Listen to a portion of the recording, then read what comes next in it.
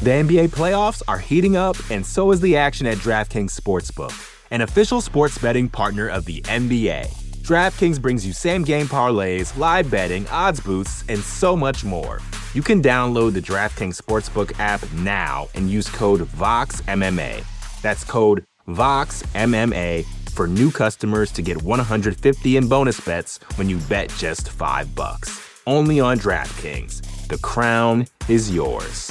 Gambling problem? Call 1-800-GAMBLER. Or in West Virginia, visit 1-800-GAMBLER.net. In New York, call 877-8-HOPE-NY or text HOPE-NY 467-369. In Connecticut, help is available for problem gambling. Call 888-789-7777 or visit ccpg.org. Please play responsibly. On behalf of Boot Hill Casino and Resort in Kansas, 21 and over. Age varies by jurisdiction. Void in Ontario. Bonus bets expire 168 hours after issuance. See dkng.co/bball for eligibility and deposit restrictions, terms, and responsible gaming resources. You're listening to the Vox Media Podcast Network.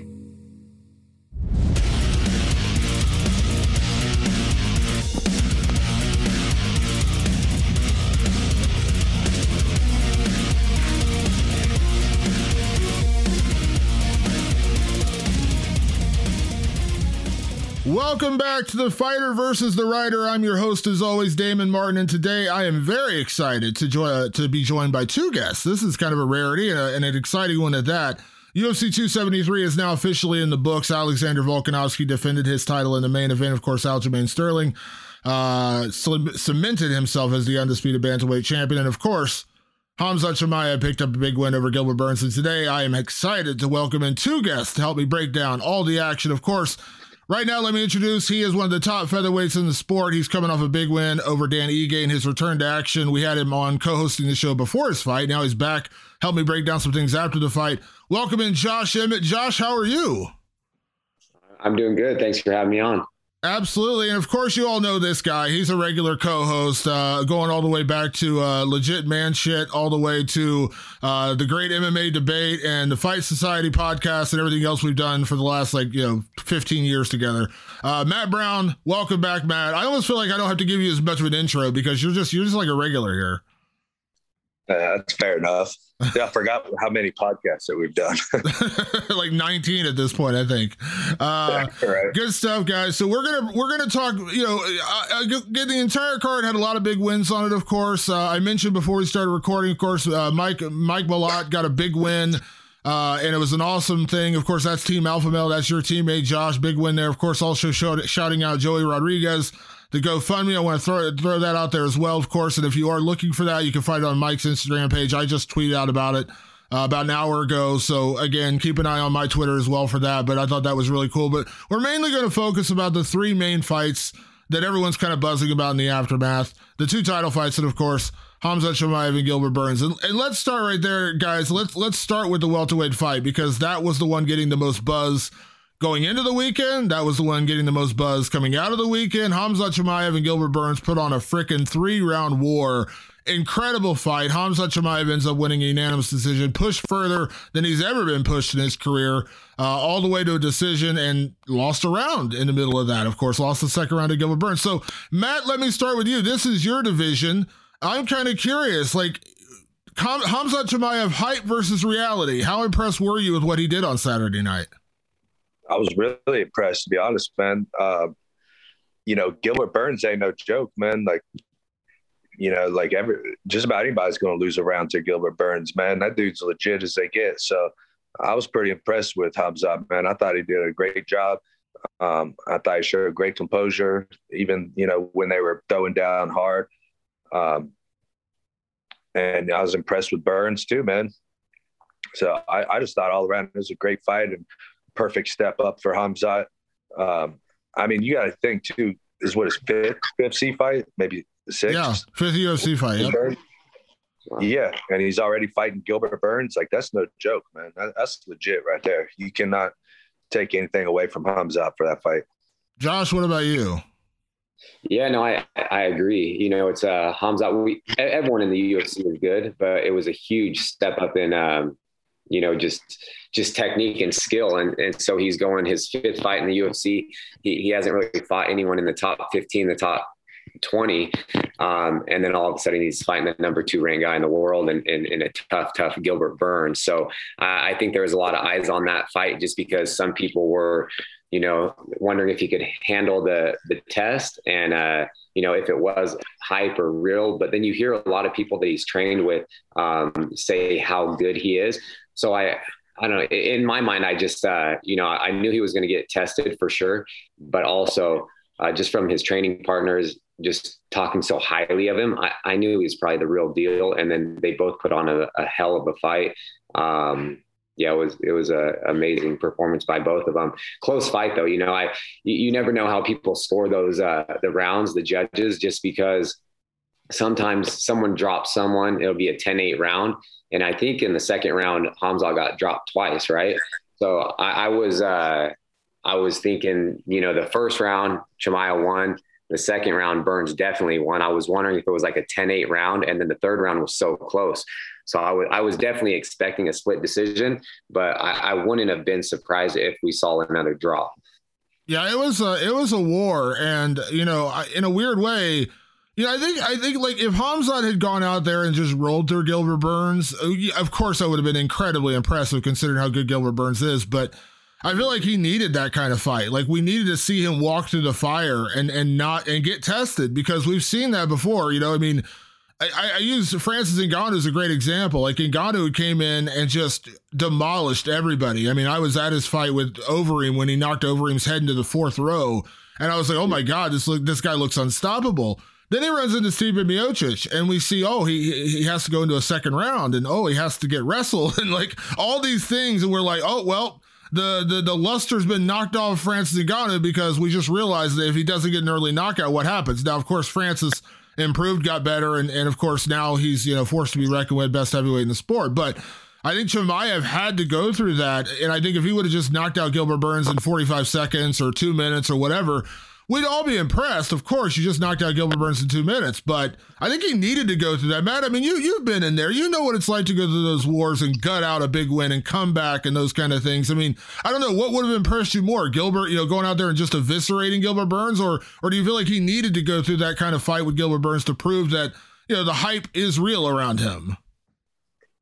No, I agree with you. It was really good for him to go through that, because he's going to go through that at some point. Right. Like he's still human like everybody. They could talk all this monster shit all they want, man. A dude's a human like everybody, man. And you're in there in the UFC, you're going to go with some savages, man. So he's going to have another fight like that, but now he's experienced it. So I think it was really good for him. And now if he would have went in there and knocked out Gilbert Burns in 2 minutes or something, yeah, that would be freaking impressive, man. That would be really, really crazy, especially if he submitted him or something like that. So I think it was really good for him. I think he's going to, as long as he goes back and takes the lessons from it to improve, man, it's going to do wonders for him. But you know what? To be honest, I didn't see anything in that fight that showed me he's going to beat Usman, though. That was the only negative that I would have took out of that fight. Of course, MMA math never works, but the way that he beat Gilbert didn't make me think he's going to beat Usman. Colby, I guess, is probably going to be his next fight, just for, who knows, but just from everything we're kind of seeing right now. And I think that's another perfect step up test for him. And I think it's, if you call it a step up, I don't know who would win between Gilbert and Colby, but a 5-round fight with someone like Colby is going to show a lot, man. Yeah. Let me come back to that in a second. Josh, I want to ask you, because you went through this, and again, yours was under much different circumstances when you went through the fight with Shane Burgos. You blew out your knee, and we've talked about this many times. You fought with literally one leg against the guy, but you had to gut out a tough performance and go out there, and we all know what you gained from that fight, even though, again, the worst case scenario was you injured your knee. If you didn't injure your knee, it may not have gone past the first round. But point being is you had to go through that and you gained that. I mean, is there something to be gained from a fight like that for Khamzat? Do you feel like maybe he gains more from a war than he would a 2-minute knockout? Or do you feel like a 2-minute knockout's always going to be better? Yeah, no, I definitely think the longer you're in there, it's just more experience, and you learn a lot about yourself. if he hasn't gone past the first round, and then obviously in the first 4 fights in the UFC, he hasn't even got punched once. He's not really learning a whole ton. He's just going in there, ragdolling people, beating people up, and making it look easy. But when you get into a actual fight and your back's against the cage and you have to fight, you gain so much experience, and I think it's only going to benefit him in the long run.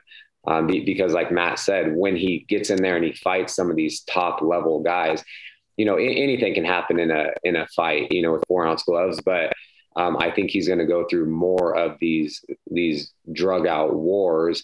And if he's been there before, then he can do it again and keep just learning from that. So I think it was great, better than just a 2-minute knockout. And then he's just in the same position he's been in, then he almost feels like invincible.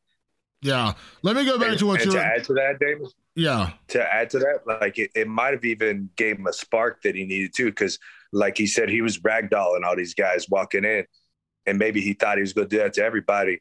And now he gets a tough fight and he's like, oh, I got to pick my training up a little more. I need to work a little bit harder or something. Maybe he was getting a little complacent before. It's possible. I have no idea what his training is, or, I don't know people that train with him or anything. So, I can't speak on that, but it's a possibility that could have lit a fire under his ass, man. He's going to come out an even better version. Yeah, I agree. Let me circle back to what you were saying before about the Usman factor here, because I think Chimaev has looked incredible, but I was a bit of a doubter. I picked Gilbert Burns to win this fight. Now, I don't feel really wrong because Gilbert gave him everything he could handle, and I agree with Josh. You could potentially score that fight going the other way. I don't think it would be anyone that egregious saying if Gilbert Burns won that fight. It was close. Again, I don't have a problem with Chimaev winning. Agree with that. If they gave Burns that fight, I'd be pissed. Like like it was a close fight, no doubt, but Chimaev won that fucking fight though. We know he lost the second round. If you gave him Gilbert a 10-8 in the second round, I'd be okay with that if you gave it a draw, but there's no way that Khamzat lost the first or third round. Yeah, that's what I was saying. I was saying that he won the first and third, so it would be split decision, Chimaev, or a draw. That's kind of what I was thinking, but obviously they gave him the win. Yeah, it was a great fight though, and so I picked Gilbert going in because I was not convinced. I mean, again, it's not that I didn't think Chimaev was good. It's just that I have a huge list of resume for Gilbert Burns. I know what he did to Woodley. I know how he did against Usman, even though he lost. I know how he did in that fight. He dropped Usman. You know what I mean? I know I did to Wonder Boy and all the other guys he's fought. I was like, you know what? Gilbert Burns is legit, and I picked him to win the fight. Now Chimaev, of course, looked incredible. It was a great fight, but kind of like what you said, Matt, and I want to come back to this real quick, is you said that, nothing you saw in that fight convinced you he would beat Usman. Now, coming into it, I said, I still think Usman is the best in the world, and as good as Chimaev has looked, I still don't see anybody beating Kamaru Usman right now. Now, eventually, Usman will get older. Time catches up to everyone. Maybe that happens, 2-3 years down the road. But right now, where he's at, it's hard for me to pick anybody to beat Kamaru Usman. And what you said right there is I agree with. I think Chimaev looked incredible. I think he looked amazing, and I'm so incredibly impressed by his win. But if you're asking me to pick the fight right now, I still pick Usman to beat him. And I actually think Colby would be a really interesting matchup because while Colby doesn't have the punching power that Usman or Burns has, he does have that conditioning. He does have that wrestling. He has that ability to push the pace for 5 hard rounds. And I am very curious to see how Khamzat would do in a 5-round fight. You know what I mean? How can he keep up with a guy like Colby who can press that pace? Colby does have a good chin. I mean, not to say you want to go out there and get your jaw broken every fight, but he does have a good chin. I mean, we saw him get leveled by Usman in the second fight, and he came back. So, Matt, I mean, again, I'm not going to make you repeat what you said, but again, I kind of agree with you. Nothing I saw to Chimaev. I'm impressed, yes. Beating Usman? I don't know about that. Yeah, that's kind of my takeaway from the whole thing. The hype was real, but Usman deserves as much hype as Chimaev, right? Like he's the best in the world right now, man. So again, I didn't see anything, but again, maybe this might light a fire under Khamzat's ass, man. He might train even harder. He might show more stuff that we ain't seen. And that's why, like you said, I think Colby's the perfect test for him, and I hope they make that fight. I think that's the perfect matchup. I think that's, and if he goes out there and beats Colby, beats him good, boy, I mean, Usman Chimaev is going to be a huge fight then, man.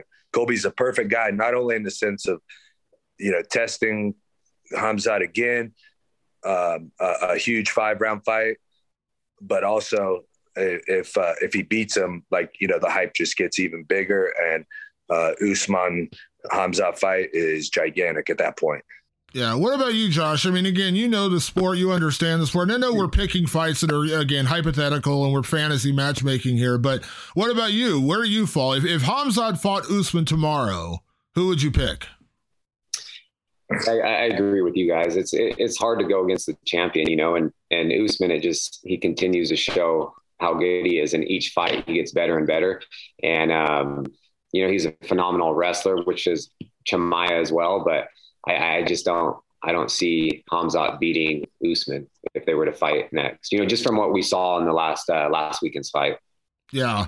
Let's shift gears and talk about the co-main event. Matt, I know you're going to be fired up in this particular topic because I know you were fired up on Saturday night talking about the scoring, which was Aljamain Sterling defeating Peter Yan to defend his title and become the undisputed bantamweight champion. Now, I've said on the record, I scored the fight 48-46 for Sterling. I thought he won a 10-8 second round. To me, that was pretty clear. I rewatched it yesterday. I don't see how they didn't give him a 10-8. No judge gave him a 10-8 in the second round. I thought that was ridiculous. I mean, that was a completely lopsided round. And by the current criteria of scoring, which I went on Twitter and put out yesterday, and even Michael Bisping backed me up. Let me get a little bit back up here from a Hall of Famer. Michael Bisping backed me up on this. I thought it was a 10-8 round clearly. The real controversy in this fight seems to stem from the first round, though. How did you score it? Now, the reality is I scored it a 10-9 for Sterling. I don't have a problem with it being a 10-9 for Yan. It was a close round. I don't think it was like a lopsided round one way or the other. If anything, you could argue maybe a 10-10 because it was pretty even all the way around. It didn't really go, lopsided one way or the other. But Matt, I know you were pretty fired up about it on Saturday night. So let me ask you, how did you score the fight in total? And do you have a problem with the way it went in terms of Aljamain winning? Oh shit. Hold on. Messing up on the phone. I don't know how to use this. If you gave the second round 10-8, I would be totally cool with that. The first round, I don't know how you or any of the judges, I love you, Damon. I don't know how the fuck you give a 10-9 to Aljamain. I think that's ridiculous, man. And, really what the maybe the larger issue is here is it's very subjective still. And I can see where guys that have maybe don't train regularly or don't spar or whatever would give that to Sterling. Cause it looks like he's doing a lot. He's moving and all this, but I think for people that train and fight, we know Aljamain's doing terrible footwork and just kind of spamming strikes, meaningless strikes. So, people always bring up these numbers. For one, those numbers are just people that are clicking buttons to say this was a strike or this was a significant strike, which is garbage to start with. They don't even know 90% of the time. But second, a lot of that, if you're running away like that, that's meaningless work. You're just wasting your time. Yan is coming forward, trying to initiate action, trying to make something happen, working on getting positions, being efficient, being intelligent. And I value that way higher than someone dancing around spamming ineffective strikes. But again, I think that's because I train and I fight. If I go into a round, let's say a sparring round or something, I mean, we get these guys all the time that dance around and spam, ineffective things. And I sit there and just kind of laugh at them. But then when people do it in a fight, these judges that really don't know nothing about training and fighting seem to score that higher. Josh, what about you? Am I completely wrong that I scored it for Aljamain 10-9 in the first round? Yeah. Well, who knows? But it's I thought Jan won that first round as well, just because I look at the rule set and it's octagon control and he's pressuring him like Matt's saying. And Aljamain was, he was dancing around, not really getting hit by a whole lot of things, but he wasn't landing like significant strikes. But I did give that round one to Jan. And then going into the other rounds when Aljamain took him down and he was triangling his body and controlled him the entire time. Definitely I gave those to Aljamain, but I was again thinking what the judges are scoring that. Is that a 10-8 round? Like I would be okay with that as well. Just because he controlled him for, the remainder, most of the round. And that was a second and third round, right? That he basically had his back the whole time. But it's like, then again, I feel like we need more of a curriculum, or some of these judges need to maybe have some type of training experience or fights or whatever, because a lot of times some of these these judges come from a boxing background. So and this is MMA. So they're predominantly scoring based off of, jabs and just punches. So it's like, I really think we need to do something moving forward. Since it is funny. I went through the other day, because I was pretty pissed about the scoring in my fight too, and I was looking up some judges and I looked up their personal pages and stuff, and I looked at their backgrounds, and a lot of them, yes, there were some boxing ones, but you know what I seen the most of was like traditional martial arts people. I was like, what the fuck do they know about anything? But the point is it is still guys that just, they don't fight.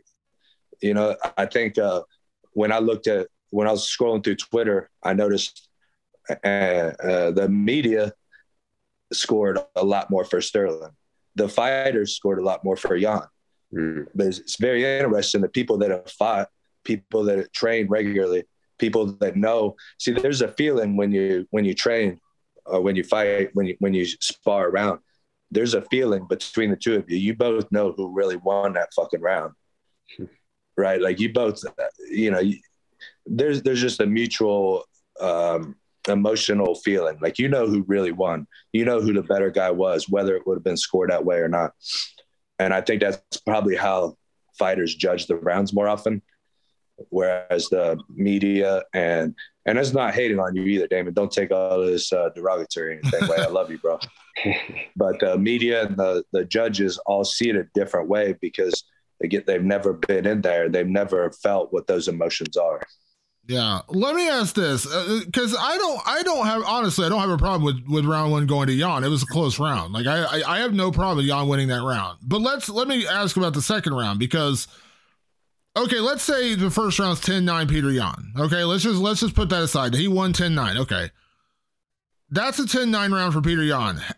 Then you look at the second round, which was, 4 minutes and plus change of Aljamain on his back, working for submissions, gets him down on the ground and hammers him with some pretty good ground and pound for a few seconds there, where he really was really working for a finish in that moment.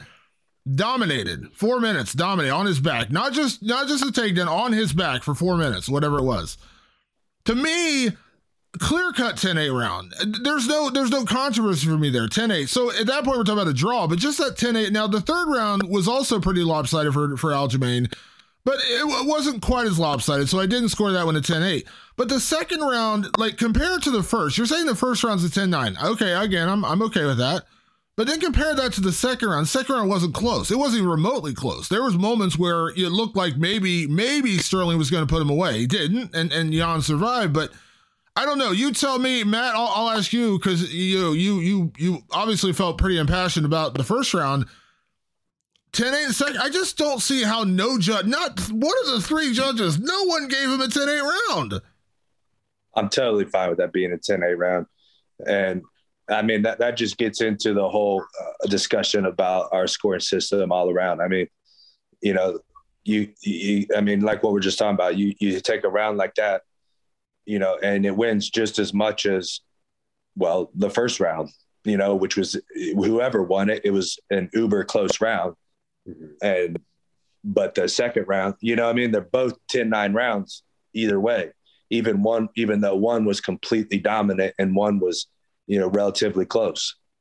So it's the scoring system is just junk, man. And I mean, it always has been, and the judges are junk. And that's why they always say, don't leave it in the hands of the judges. Like that's what we're fucking trying to do. Like I wanted to sit in there and outpoint this guy, you know? So, that's a whole nother discussion, I think, but hopefully we can make it better, man. I think we just keep talking about it and keep being vocal about it. Hopefully something will happen. Yeah. Josh, let me ask you, because this has been a subject that's come up a lot. And I know Matt talked about it after his fight, which, kind of ended in that same kind of controversy going into that third round. I know you talked about it on Ariel's show last week. So let me ask you, Josh, you've had obviously a lot of finishes, but you've had some decisions in there, mixed in there here and there. Where do you fall on the argument about open scoring? Because a lot of people believe, like, if you know the score going into it, at that point, now based on the scoring for this fight, Aljamain would have been up, to that point where basically, no one gave him a 10-8 round the second, but Sterling was up. So Jan, now granted, one judge did score Jan winning the fight, but Jan, knowing that, would that have changed his performance in the fifth round, knowing he was down on two other scorecards, meaning he would have had to get a finish in that fifth round to win the fight? I don't know. Where do you fall in the argument of open scoring? I'm for it. And I get the drama, and I get the argument saying that, people would try to reserve themselves. They might try to coast to victory. I don't believe that. I think, same thing when you say if you stop giving people win and show money, they'd stop fighting hard because they're already getting all their money. I think it's ridiculous. Like, you're going to fight hard because you want to win. No fighter is going to coast to a loss just because they know they're getting all their money. I mean, come on. That's just ridiculous. But how do you feel about open scoring? Like, I'm not saying it would have changed anything. I'm not saying it would have changed the result. But would Peter or Jan have maybe taken a few more chances in that fifth round, knowing on two judges' scorecards he was down, pretty, I don't know. You tell me, like, how do you feel about open scoring? Would you be open to open scoring, or do you not like it? Yeah, no, I would be 100% open to it, because like Matt's saying, I get so pissed at the judging scoring, because I feel the same way. I feel like these guys don't know what they're doing. It's like, it's just their opinion. It's like you could be dominating a fight for 4.5 minutes, and then everyone's like, oh, just steal the round. You take someone down, finish strong on top with some ground and pound, and then that's the last thing in their mind. So they score the 10-9 round for the guy that won the last 30 seconds. So if there was open scoring, I would be all for it, because at least going in, like, what the judges are scoring round by round, and that's how it should go down. It's round by round. So if you see you're down, then me personally, I can't speak on everyone else, but I'm always trying to finish the fight. Like, I'm not ever trying to leave it in the judges' score, or their hands, and no one ever does that. But yeah, I would take more risks if I had to, because at the end of the day, it's either we're going to get half our pay, which is just based off of somebody's opinion. And maybe Jan would have took a bigger risk. You know what I mean? If he looked at the scorecard, like you look at any other game or whatever you're doing, who's winning, who's losing. So maybe they, like football, it's like they're going to throw Hail Marys if they're down by a touchdown, or that they're down by a field goal, they're going to get closer to that end zone so they can kick a field goal to tie or win or score another touchdown. So you have to take bigger risk. And I think most people would, and you're not going to coast to winning when a guy's down and he's doing everything in his power to, try to hurt you and take big risks. You're not just going to coast to a win or a decision. So I would love to see that, or at least maybe test it out and see kind of what happens. Yeah, I make for more fighting fights. Who knows? Yeah, I agree. And I just think, like I said, that, it ain't, listen, it doesn't take away bad judging, because there's terrible judging in the sport. I agree with both you guys. There's really bad judging. But at least I mean, you can, like you said, if you came into a third round and you're down, 2018, and you're like, how in the hell did I lose the first round? But at least going in, the judges already got it wrong. So at least going into that third round, hey, I need to get a finish because they're already going to screw me.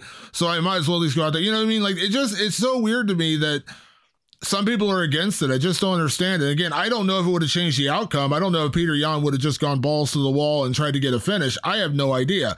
But at least he would have known, at least he would have known going in there, hey, I'm down on two scorecards. Like, I'm down, because at that point it was over, because the judges who gave the fight to Aljamain scored him winning the first 3 rounds. So Peter Yan would have known going into that 5th round, I have to finish or I'm going to lose this fight. He would have known going into it, you know? And he would have known that in the 4th round too, right? So he know I got 2 rounds to do it, right? Yeah. But I was going to say something. So, you know, the fact is, I think it's factual that if we have open scoring, there will be guys take advantage of it and stall, and we'll have a boring 3rd round here and there. But I'm okay with that personally. You know, it is still a sport, you know, and I know that the crowd, they just want blood and they just want to get drunk and yell at their hillbilly friends and all that shit. And that's cool. But there's still enough exciting fights. There's still enough knockouts to satisfy all the bloodthirsty hillbillies. You know what I'm saying? Like this, it's not like our sport's going to get any less exciting. I can guarantee there will be guys take advantage of it and sprint around the cage the last round. But I'm okay with that sacrifice, you know, to have a more fair scoring system, and also hold the judges accountable. Right now, they read off the scorecards, and, you know, you have to go Google who scored it and who scored what round, et cetera, like they should, the fans should know, the fighters should know straight away right then when it happens. Yeah. Because I agree. Most people are going to take the time to do all the Googling and research, right? But right there on the spot, we should know, like, how the fuck did that guy score 10-9 for him? Why didn't he score around 2-10-8? You know what I mean? Things like that. And I think when it's right on the spot, the judges will be a little bit more accountable. Yeah, I think even just keeping those judges accountable, because you can see if they score one guy 10-9 and the other person won, you'll hear it from the fans. You know, they'll be booing them and stuff like that, because we've seen shitty calls where it goes the complete opposite way, and everybody knows, you know what I mean? And they're booing them. So at least round by round, it'll make the judges be a little more honest as well. Yeah, I agree. And I think accountability is a big part, because we just never see changes. We never see judges punished for really bad, terrible cards. They start, you know, take them away from working. Like, I give credit where credit's due. I'm a big fan of Andy Foster and what he's done in California, because I talked to Frank Trigg. Several weeks ago. He was on the podcast with me. He was talking about like what he had to go through to become a licensed referee in California. And he's talking about how he had to referee like hundreds of matches at the amateur level and then work his way to pro, and then work his, like, Andy has a much deeper system to become a judge or referee in California. I think they're the gold standard of commissions in America. And of course, there's still going to be people who get it wrong. It's never going to be infallible. We all know that. But at least he's trying. At least he's trying to make these people better judges. You know, like, I think he has a requirement where you have to have a certain belt in jiu-jitsu or something to be an MMA judge, like things like that. Little things like that make a difference. And I just wish more people would do it. And then, like I said, if you just blow a scorecard terribly bad and everyone knows you blew it, maybe not the first time, but the second time you do it or whatever, you need to be taken off. Like, it's just like refereeing. Like, why we stopped seeing Steve Mazzagatti referee fights is that, you know, if you're getting it wrong so often, you shouldn't be able to referee UFC fights. But I'm not saying like the regional fighters should just get screwed, but I'm just saying, like, work your way back up, because you clearly don't deserve to be in there. The NBA playoffs are heating up, and so is the action at DraftKings Sportsbook, an official sports betting partner of the NBA. DraftKings brings you same-game parlays, live betting, odds boosts, and so much more. Don't miss out as the NBA postseason winds down. And new customers to DraftKings can bet $5 to get $150 in bonus bets instantly. You can download the DraftKings Sportsbook app now and use code VOXMMA. That's code VOXMMA for new customers to get $150 in bonus bets when you bet just $5. Only on DraftKings. The crown is yours. Gambling problem? Call 1-800-GAMBLER. Or in West Virginia, visit 1-800-GAMBLER.net. In New York, call 877-8-HOPE-NY or text HOPE-NY 467-369. In Connecticut, help is available for problem gambling. Call 888-789-7777 or visit ccpg.org. Please play responsibly. On behalf of Boot Hill Casino and Resort in Kansas, 21 and over. Age varies by jurisdiction. Void in Ontario. Bonus bets expire 168 hours after issuance. See dkng.co/bball for eligibility and deposit restrictions, terms, and responsible gaming resources. Again, we could talk about that all day. I don't want to keep you guys all day, but I do want to talk about the main event because this is right in your wheelhouse, Josh. This is your division. Alexander Volkanovski with a completely dominant performance to go out and finish the Korean Zombie in the 4th round. I think it could have been stopped at the end of the 3rd. I like the Korean Zombie. He's a legend. He became the Korean Zombie for a reason because he has an incredible chin, great durability. But he was really taking some shots there, and Volkanovski looked incredible. Of course, Volkanovski was a huge favorite. I don't think anyone is terribly surprised that he won. But this is your division, Josh. What did you think? I mean, I know we've talked about Alexander Volkanovski in the past in our interviews when you co-hosted the show before your last fight. So what did you think of Volkanovski's performance? Yeah, man, I think he looked good. He's the best. He's the best right now. And it kind of went down exactly how I thought it was going to go down. You know, he had the blueprint to beat the Zombie. He's beat Max Holloway. You know, the first one was, I thought he won that fight fair and square pretty decisively. The second one, you know, was super close. Some people have it the other way, but then he beat Brian Ortega. And, you know, I just feel like those guys are, you know, they're better than the Zombie, even though the Zombie is a phenomenal fighter. He's been in the sport for a long time. He's a legend, but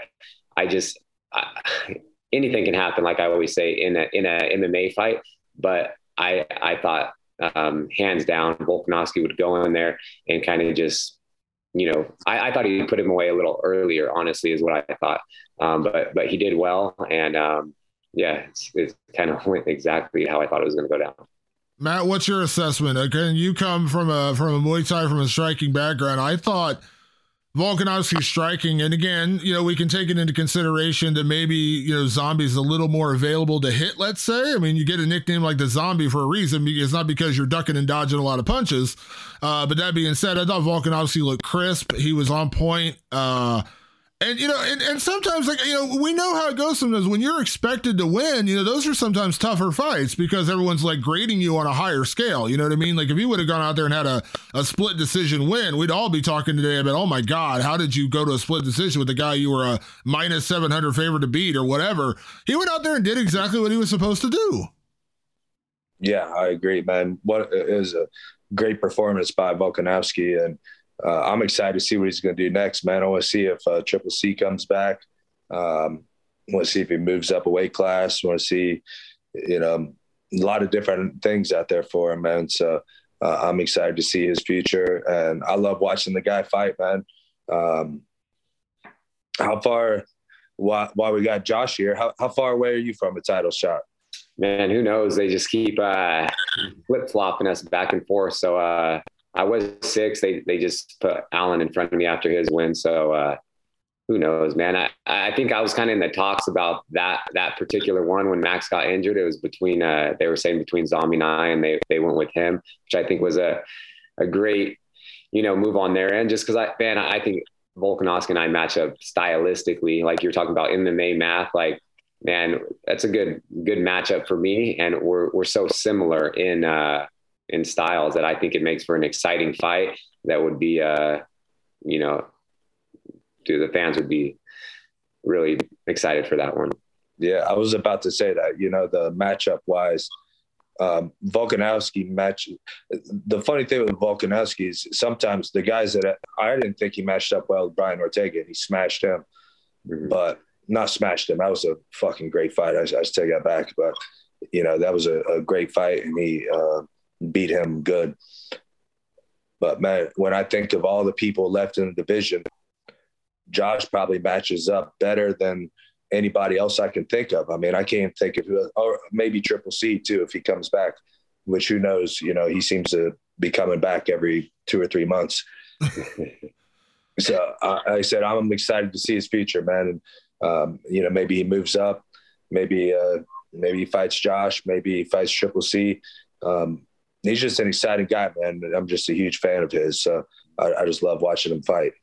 Let me ask you this, Josh, not to just turn it back all on you, but listen, because we talked before your last fight, we said that, you're one of the last guys standing in the division who hasn't fought Volkanovski and kind of earned it. And where you're at right now, being on the win streak you're on, if you would have gotten a fight with him this weekend, I don't think anyone would have been shocked or stunned or surprised or anything like that. Again, credit, they gave it to Zombie. Okay, good for him.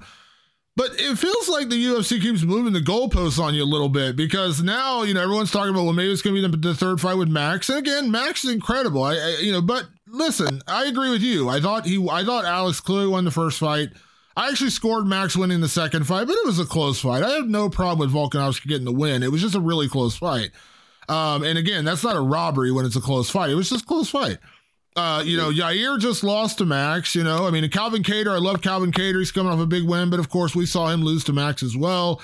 You're kind of one of the last guys standing out there who should be in that conversation, but then, Max is there, and then you got Triple C, and I love Henry Cejudo as much as the next guy, but then he's talking about I don't know, do you ever think to yourself, man, stop moving the goalposts, tell me what I got to do to get that title shot and stop putting other people in front of me? Man, all the time. That's, it's just been the story of my career, but it's I know I can compete with the best in the world. I feel like I'm the best in the world, and I just need my opportunity, and then I'll show everybody that doesn't know me, my coaches and teammates, how great I am. So yeah, that is the fight I want. It's like I keep saying, stylistically, that is the best matchup for me, and fortunately, he's the champion as well. So I come from a wrestling background. I feel like I'm more powerful. I feel like my striking is really good. And don't get me wrong, he hasn't been beaten in the UFC, but man, I just want that opportunity. Yeah. So with that being going back to Cejudo, Cejudo, I was, I like watching him fight. I liked watching him wrestle when, when he was wrestling for the Olympics and everything like that. But I don't even think he's in the testing pool, right? So I know people, or did he get back in the testing pool? He re-entered it. So I talked to his manager last night. He re-entered it today, but he has to go through 6 months of testing before he can fight. Yeah. I think everyone kind of jumps ahead and says, oh, he's going to fight tomorrow. He wouldn't be eligible to fight till October, November at the earliest. That's the earliest he could fight is October, November. Okay. So that's the one thing. I know he's just trolling a lot of people, but when he's saying he's coming back, I'm I don't even think he couldn't until now, obviously until November, like you're saying, if he just entered the testing pool. Yeah.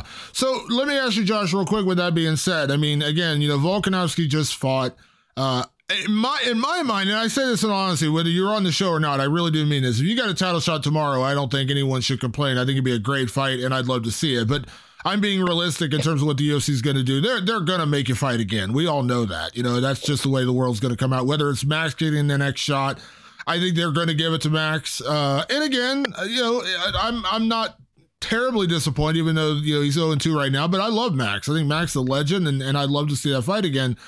Hypothetically, you're going to fight again. Let's just throw it out there. I know a guy like Bryce Mitchell had mentioned your name, and that's fine, but I think it's got to be you and a higher ranked guy. And Arnold Allen looked great in his last fight. I'm fine with that. I think that would be a natural number one contenders fight, considering you guys are both on win streaks in the division. Brian Ortega's out there. Yair Rodriguez is out there. Calvin Kattar's out there. What does make the most sense for you in terms of what's next if it's not the champion? Yeah, and that's one thing I was talking about. They were trying to make, I think, Max and I fight, but, he's next in line for the title fight. So I think he's just going to sit back and wait for that. And I can't knock him for that. I would probably do the same thing. And then they mentioned Bryce Mitchell and really whoever. It's there's really nobody that I wanted to fight in March or April, and then no one would accept a fight against me. And so who knows, really, I'm just sitting back and waiting. They're trying to make people coming off of wins, and they talk about Yair and Ortega fighting each other. So I was there was Max, and then there's Kattar, and then they just moved Allen in front of me. And then the only other person is Bryce Mitchell. Like you said, he's coming off a win, but he's behind me. I would like to fight up, but we'll see what happens, what they offer me. I've been waiting for a while. Yeah, Matt, you know what that's like. You understand that waiting game and the kind of politics that play into it. You've been there, you know that. It's frustrating, right? Like it sucks when you know you're there and it's just like you're not getting the matchups you should be getting, or again, like I said, they keep moving the goalposts on Josh with like, oh well, Triple C's coming back, and oh, what about this? What about that? I'm like, it can get frustrating. I understand how it can be. Well, I sort of know how it is. I probably made the mistake of never waiting. I probably could have waited and got better matchups and closer to the title and stuff. But, it's a different time period now. Back in my day, it was like, not that I'm like some old timer or anything, but, a few years ago, it was like, you just fight, man. And that's not hating on no one for waiting. I think that's absolutely a better move. I would say, if anything, I made poor decisions in deciding not to wait. But whatever, I fucking love fighting, man. Yeah. And that's one of the things, even with Shelby and stuff, to this day, I've done the same thing, and it's like, maybe I should sit back and wait, but I feel like I'm not getting any younger. I want to stay active when I'm healthy. And so I've said yes to every single fight he's offered me, no matter what. If it was people behind me, in front of me, like, he can contest to that. Even if I've heard people say that they got offered to fight me and I turned it down, I was never offered that fight. Then I've said yes to every single fight. And it's within that day I get offered, probably within the first few hours, I think about it and I'm like, let's do it. So it's, and I probably should have sat back and turned some things down that, the Stevens fight, when I was going to fight up for a title eliminator, and then that didn't go through. So then they offered me Stevens. Maybe if I would have, things could play out different, but it is what it is. And it's like, I had a setback, and then I worked my ass off to get back to where I'm at. But now I just want those big fights and those big opportunities. Yeah. So now that's why the UFC loves people like us, man. I'm the same as Josh, right? They call me. I don't even like, Sean calls me and I say, okay, period. Like, you know what I mean? He knows it. He doesn't have to, like, there's no question marks. He already knows before he calls me. He's calling me to make it formal. You know what I mean? They love people like us, bro. And that's the same thing that I always thought, he knows, so he'll reach out knowing that no one will take it. And then they'll call my manager, and then he knows I'm in. Like, I've said yes every time, but then I also think, because I sit back and I'm like, do they love those yes men, or like, but I feel like it hasn't paid off for me yet. So I'm just like, fuck, come on. Well, I mean, they love it as in it makes their job easier. Yeah. Right. Yeah, that's it is. It's a tough situation, and I don't want to. I'm not doing this like insulting your past opponents, Matt. But I remember one time I talked to you about a fight that got made, and you said something to the effect of, I can't remember the guy's name, but yeah, I said yes. Like, that's just like that's the Matt Brown way. I remember that I asked you one time. I was like, are you fighting this guy? You're like, I think so. I don't know, whatever his name was. I said yes. Like. That's probably been many opponents. I mean, before the UFC, I would go fight. I didn't even know the opponent until I got there, but, the only reason I know them now is because they're on TV and stuff. But, that's whatever, we're fucking warriors, man. This is what we do. I say it all the time, man. We're just, at least for me, and I imagine Josh feels the same way. I feel grateful and blessed to live this life that I live, man.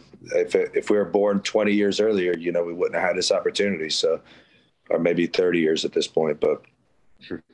Yeah, absolutely. Josh, real quick before I get you out of here, I know you said you wanted to fight March, April. What is it looking like now? Because of course they're booking fights into the summer already. We've seen some fights booked for June and July. What are you looking at? I mean, it sounds like you're ready to go, so I can't imagine you want to sit much longer. Yeah, no, I wanted to fight as soon as possible. I just want an 8-week notice. Like, honestly, if I'm going to take a short notice fight, and it's a huge opportunity, I'll take it no matter what, even if it's not ideal. But if it's going to be more risky, or I'm just going to fight more people behind me, I just want at least like 7-8 weeks. You know what I mean? So I can be at my best. Because if I take a fight on like a 3-week notice against a huge risk that it does no good for me besides just to make a paycheck, I won't be at my best. So that's all I'm asking. Just give me 7-8 weeks, possibly in June, would be great. I should actually hear from my manager today. They've been talking to Sean and Hunter and all those guys, what they're going to do with me, just because, we're just trying to find a fight. Yeah, I hope save the podcast for later, Damon. You would have got the scoop, man. I know. I should have done this like 4 hours from now. I would have got the scoop. Like I said, I whatever happens, I hope it's a big fight, because I really do believe, you're at worst 1 or 2 wins away from a title shot. I mean, again, I don't think anyone could argue right now, but just look at the lay of the land. I know how the UFC does. I'm going to say at least 1 win, and I hope it's that kind of fight that would get you there. I would love to see you fight Max. I think that'd be a great fight. But whether it's Max or Arnold Allen, and again, I have nothing against Bryce Mitchell. I just, he's behind you in the rankings. I think, it would make more sense for you to fight an Arnold Allen or a Max Holloway or a Calvin Kattar even, to kind of earn that title shot. But that's just me. Whatever the case may be, I look forward to when you're fighting again, Josh. You know that. And of course, we'll get you back on the show as we finally get your opponent and can talk about your fight. Matt, we'll do this again very soon, I'm sure. Always good to have you back on the show. And I always laugh because one question, Josh, real quick. Go ahead. Did anybody ever tell you sound just like Lance Palmer? I sound like Lance Palmer? No. Yeah, you train with him, right? Because yeah. I keep thinking I'm talking to Lance on the phone. Really? I guess I'm the first. Lance was out here in Columbus training with you not too long ago, wasn't he, Matt? Yeah, he just went out for Vegas for training camp, but yeah, we train together all the time. Yeah. He's got the PFL starting up again, right? Yeah, exactly.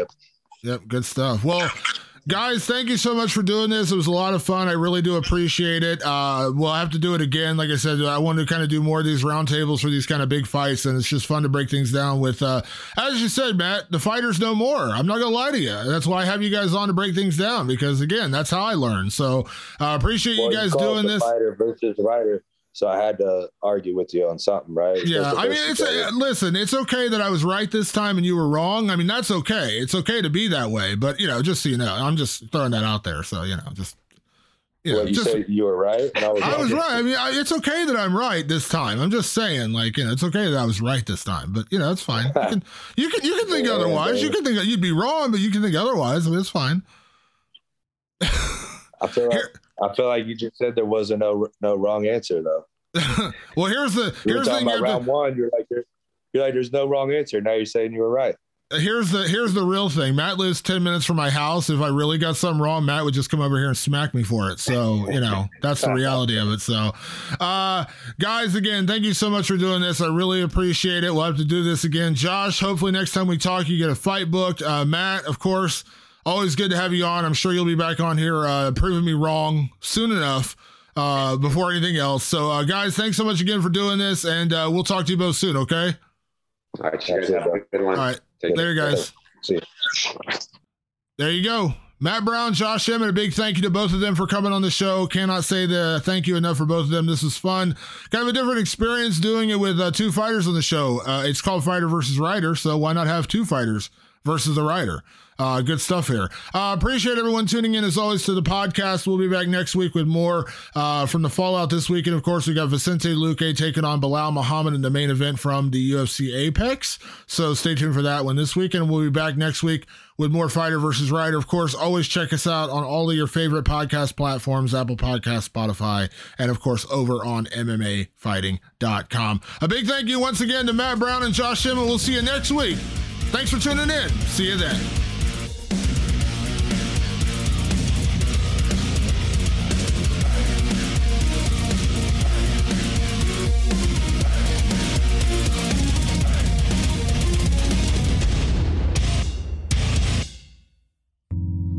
You're listening to the Vox Media Podcast Network.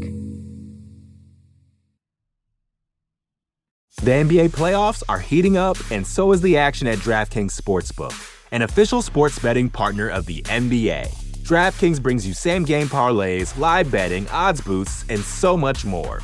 You can download the DraftKings Sportsbook app now and use code VOXMMA.